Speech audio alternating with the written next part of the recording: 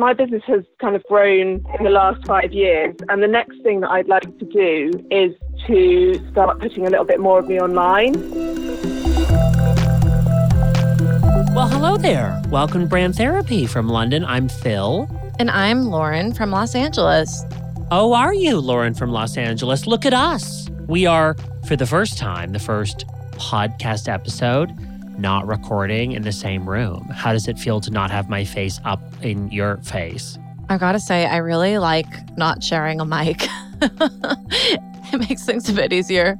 Listeners don't know this, but when we do interviews, we actually share a mic until this moment. Now that I have moved abroad and you have remained in LA, we obviously can't share the same room, but we're still recording. The podcast still continues as normal. In fact, people have asked that. They're like, so Phil, now that you've moved to London, which by the way, listener, I've moved from LA to London. They've asked, so what are you doing with the business now? I'm like, well, what do you mean? I'm the same business I've had for 7 years. Well, what about Lauren? I'm like, Lauren's in LA. Well, it's not like we were together that much before. No, I think I see you like 3 times a year, and it's usually to get sugarfish. It's usually to get sushi. And record Brand Therapy. I'd record Brand Therapy. So actually nothing changes, but it's kind of funny that people are set in these kind of conventional ways of like, I don't know, geography just doesn't matter. Bop around, will bop around. So I thought it would be fun to include the location in our podcast. So we'll do that at the beginning. From wherever we are, we'll say it. You like that idea? Sure. Let's do it. Just make things up on the fly. Let's do it. Let's get to the episode description. Yeah, let's talk about it. Rhiannon, this was a good chat. Yeah, she's a baker, which is a personal passion of mine from a consumption standpoint, not an actual doing. Carbs. And she's in an interesting situation. Rhiannon is wanting to recreate the in-person experience of her baking classes, but as a course. Mm-hmm. And I love this. I love when things in real life are really great, and then we have to think about strategically, how do we do that well online? And usually doing it well online is just recreating what makes it great in real life. So let's talk about it. Here we go. Without further ado, this is our chat with Rhiannon. Let's do it.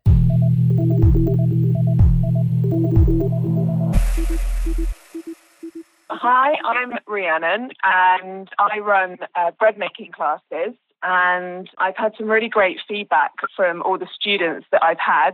And they've been very positive about the in-person teaching experience that they've had from me. So they say things like it's a very informative class, they're knowledgeable and friendly teacher, and I keep the vibe kind of relaxed and fun and very enjoyable. But they come away having learned lots, so they have a lot of confidence to go and bake their own bread at home. And my business has kind of grown in the last 5 years, and the next thing that I'd like to do is to start putting a little bit more of me online. For now, I've kind of hidden a bit behind my logo and behind the pictures that I put online. But I have a growing online community, including quite a large Facebook group of people who want to bake bread at home. And I want to kind of get more in touch with those and potentially down the line offer online courses. So I guess my question there is translating from my kind of safe one-to-one or one to a small group of in-person teaching, how I translate that offer to my online community. And I guess my thoughts were, can anyone do that? Or is it something that I can use some techniques to help me do that? And what are your tips? Great. Oh, this is an exciting one to tackle. You give us just kind of a little background on you. You are a baker. You teach other people. You also are a mom. I'm assuming I can hear a little bit of noise in the background, which means your hands are full all the time, right? Your hands are either full with bread or babies. I got excited to say that. So funny. Yeah, no, this is. I want to kind of understand to start what some of those successes look like. You told us a little bit about the feedback that people are giving you, but when you look at your business, you say that it's growing. What are some of those directions where it's growing, and what are those wins? What do the wins look like? Those moments where you're like, yes, this is what I meant to do. This is what I meant to grow to inspire more people, to reach more people. Well, I think I've really grown the range of classes that I offer and the number of people that I have coming along to them. And I'm getting kind of also private bookings, so people doing bespoke bookings as well, and also for organizations. So it's really taken me from doing them to small groups of individuals who want to learn bread. There's a whole range of different things I can offer now. Also, I started a Facebook group last year, and it kind of took it away with itself and has over 1,300 members now, people who really are interested in learning to bake bread, and they really want to learn to bake bread in their own home. And so I feel like that's a question that I'm not really answering to my online community at the moment. Awesome. I'm curious to know, have you heard of Smitten Kitchen, the cooking blog? Yes, I have, yeah. So I immediately, as soon as I heard that you were a baker and taught people how to cook bread, I immediately thinking of points of inspiration from all the wonderful bloggers and Instagrammers out there. And I think what's really remarkable about Smitten Kitchen is that the creator, I don't even know her name actually, but her presence is she's so present in every post that she does and every Instagram story that she does. She has a voice. You know that she has 2 kids. She talks about her preferences with food and kind of gives a story behind everything that she writes. And I think that would be a good point of inspiration for you. I mean, in your questionnaire, you said that it was scary to put yourself out there. And clearly it's scary for this other blogger too, because you don't really know what her face looks like, but she's still always there, which I think could be kind of a good angle for you. Yes, I think it is. I think it's getting more of me into the posts. I try to give kind of my perspective on what I'm doing, but it's actually stepping out and putting my face there as well. In terms of getting myself out there, I know I need to do that a little bit more and get myself in front of the camera and get more of me into each of the posts. And I do try to do that in terms of giving more insight into what I'm doing and how I bake at home. But I think it's also getting yourself in front of the camera that needs to be done as well. Mm-hmm. And it's one of those things, like the more you do it, the more comfortable you're going to get, right? I know it's like, it's even, where prior to you've been able to kind of be behind the scenes as much as possible. Now it's like, regardless of your business, you, the individual, are such an integral part of that sale, of the communication of what you do, why people should care, right? Yeah, absolutely. I'm interested in this course angle because this is something that you put a lot of time and effort into in terms of growing with your business, is this idea of teaching classes. Can you walk us through what a bread making class looks like so I can start to envision how you could recreate this online? Yeah, so if you come along to a class with me, it's usually only 6 or 7 people, and I provide all the ingredients and the equipment, and then everyone makes their own bread. So you get fully hands-on, and you have to mix your own dough, you have to shape it, you have to knead it, prove it, and then we bake it all at the end before you take it home. And there's lots of time for questions, and it's very relaxed. So there's no kind of silly questions. I want to encourage people to make sure they know what they're going to be doing when they go home so they can carry on baking bread. And I want it to be as accessible as possible. So I just try to make it as informal as possible. And you get to go home with lots of notes and recipes that you can try out at home as well. So I just try to keep it as light but as informative as possible. Great. What would be some of the biggest challenges of doing that online? I'm sure you've already started to experiment with what that would look like as a course on a site like Skillshare or Udemy. Have you started thinking about what that would look like and what some of those challenges would be? Yeah, I think some of it would be perhaps breaking it down into the constituent parts, because there's very clear parts of each of my course. So it is just one day, but I guide people through it very logically. So I think it would be kind of working out how to present those different parts of the day to translate it online. But also I think being able to get that rapport when I'm filming, when you're talking to a blank space, it's quite hard to envisage. Whereas when I'm talking to people, you have that one-on-one interaction. So I think that's the slightly harder thing for me as well, is bringing that across and not feeling like I'm just talking into thin air and that no one's getting any benefit from it. Yeah, let's talk about that for a second, because if it feels that way, it also might look and sound that way. My best advice to you is don't ever put yourself in a situation where it's just you and the camera. So I would, if you've got a friend, if you've got a friend that you can trust that's willing to come over and help, that could stand behind the camera and actually you just speak to that person. just never, I know because I have to do this stuff occasionally and I'm pretty comfortable with it and I enjoy it, obviously, clearly. But I have my moments where I think, wow, the way that I'm speaking to a client right now on the phone, I need to come across that way on camera. And I usually don't.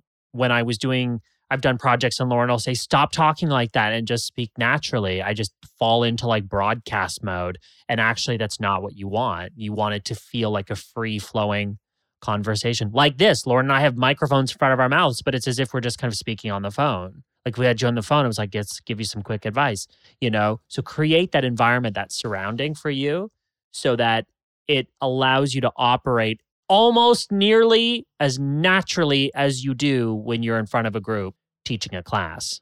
I completely agree. You just, I have tried to do some already, and I think I would need to take your advice about speaking to somebody because I played them back and I sounded like, I don't know, like somebody had a gun to my head or something. You go into that robotic mode of talk to the camera and it's not really personable. It's hard. I have an idea. What's your idea? I don't think if it doesn't feel natural and you're not comfortable and you don't enjoy doing it, then I don't think you should speak to the camera. I think instead, that might be you know what's better? Why wouldn't you actually just recreate what you're already doing? Get a film crew in, basic, hire a student from a grad school or something that not going to cost a fortune to at least try this format. But I would get someone in to film your actual bread making class and structure the course to be, attend my bread making class, first time ever, like on, now you can join our class online and just have them film you doing it, like done, then you have to worry about all the awkwardness of staring into the camera, pretending it's a person, etc. It wouldn't hurt to have a video top and bottom, so beginning and end, to say, hi, this is who I am. This is what I'm doing. I'm excited that you're going to join in today on a class that I'm going to teach a group of people and you get to follow along as well. Here's what you're going to learn. Like you could do a video like that looking at the camera. That would be good because that kind of recreates that in-person experience. But in terms of the actual lesson, let's not make more work for ourselves. You're already teaching these classes. Go and film them and make it look beautiful and interesting and exciting. And there you go. Done. Fantastic. I think that's a great idea. And I love the idea of getting someone in to help, I think, because for me, that's probably the crucial part of getting really into how the bread is made rather than me always, I do want to be on the camera, but actually getting that in-person experience, like you say, it will just be exact recreation of what people would get if they paid to come and see me. Exactly. And I think it feels more valuable. Lauren, do you agree with this? I completely agree.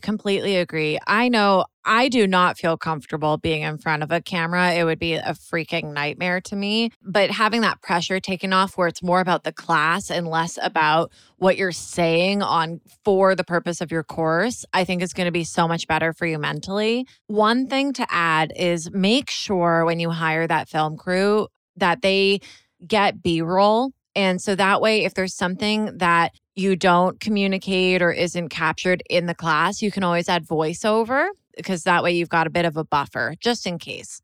Explain what B-roll is. Oh, sorry. So B-roll, I don't even know the formal definition, but the way that I think of B-roll are side shots and almost like filler shots that are either showing atmosphere or actions and not necessarily someone talking. So that way, when you see like filler images of crowds at concerts, that's B-roll. And it would be the same thing for your class, but it would be like someone folding the bread dough or someone mixing the batter, like not necessarily about you speaking, but more about the action. Exactly. Yeah, so it's just kind of some insight. Mm-hmm. Exactly. It's like supplemental footage, basically. It's like an old term. A-roll means like the action. B-roll is like, I've heard people also call it beauty roll. Like it's that idea of like that secondary footage so people can see and feel like they're there.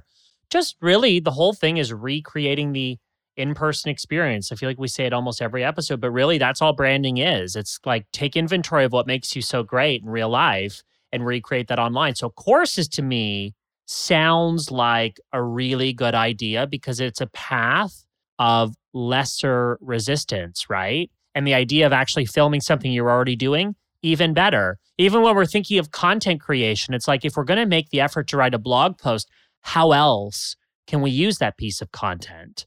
Really important and really useful. So I think this is great. So what are going to be your next steps?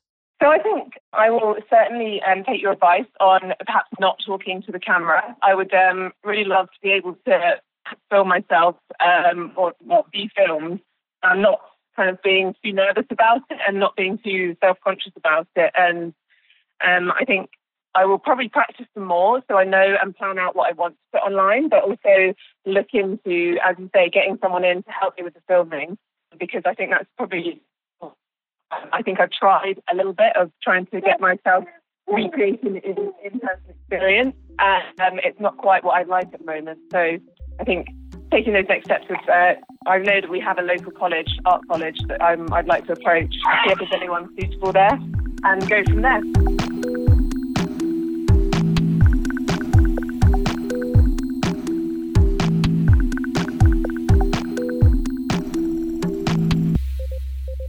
I love when people start to think about how what they do in real life can be translated online. And courses, classes, training is a really good one, right? It's one that usually is already replicating what someone is doing in real life. So that's kind of exciting. Yeah, I feel like running a class in real life would probably be a lot more challenging than filming a course about it, don't you think? Well, it depends. Hopefully that's the case, but there is something about just having that audience, having that structure. People show up at a particular time, it ends at a particular time. The first time you're ever going to do something like this, it's always going to take the most work.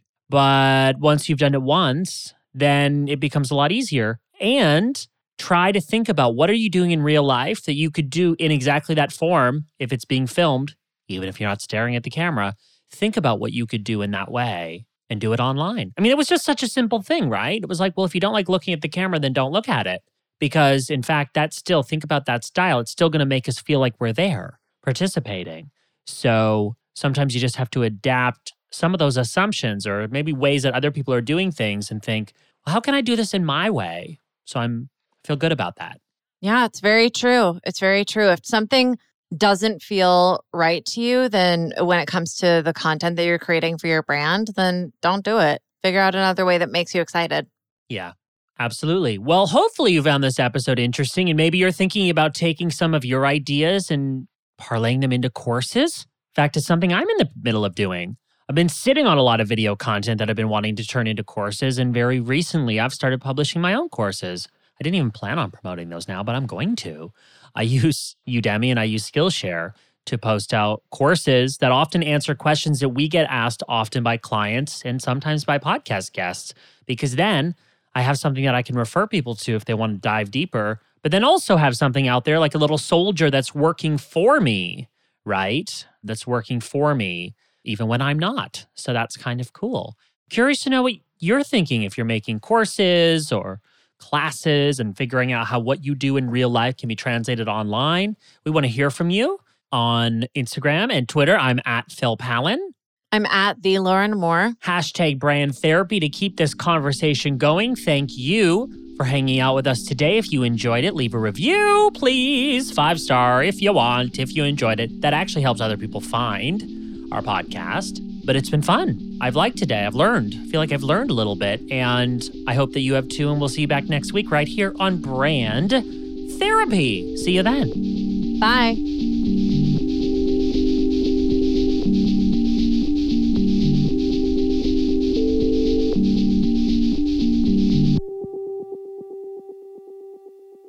And here's a little preview of our next episode. Through really taking action on what you're excited by, what you're curious about, what's like lighting you up, that's generally like what leads you to find your mission.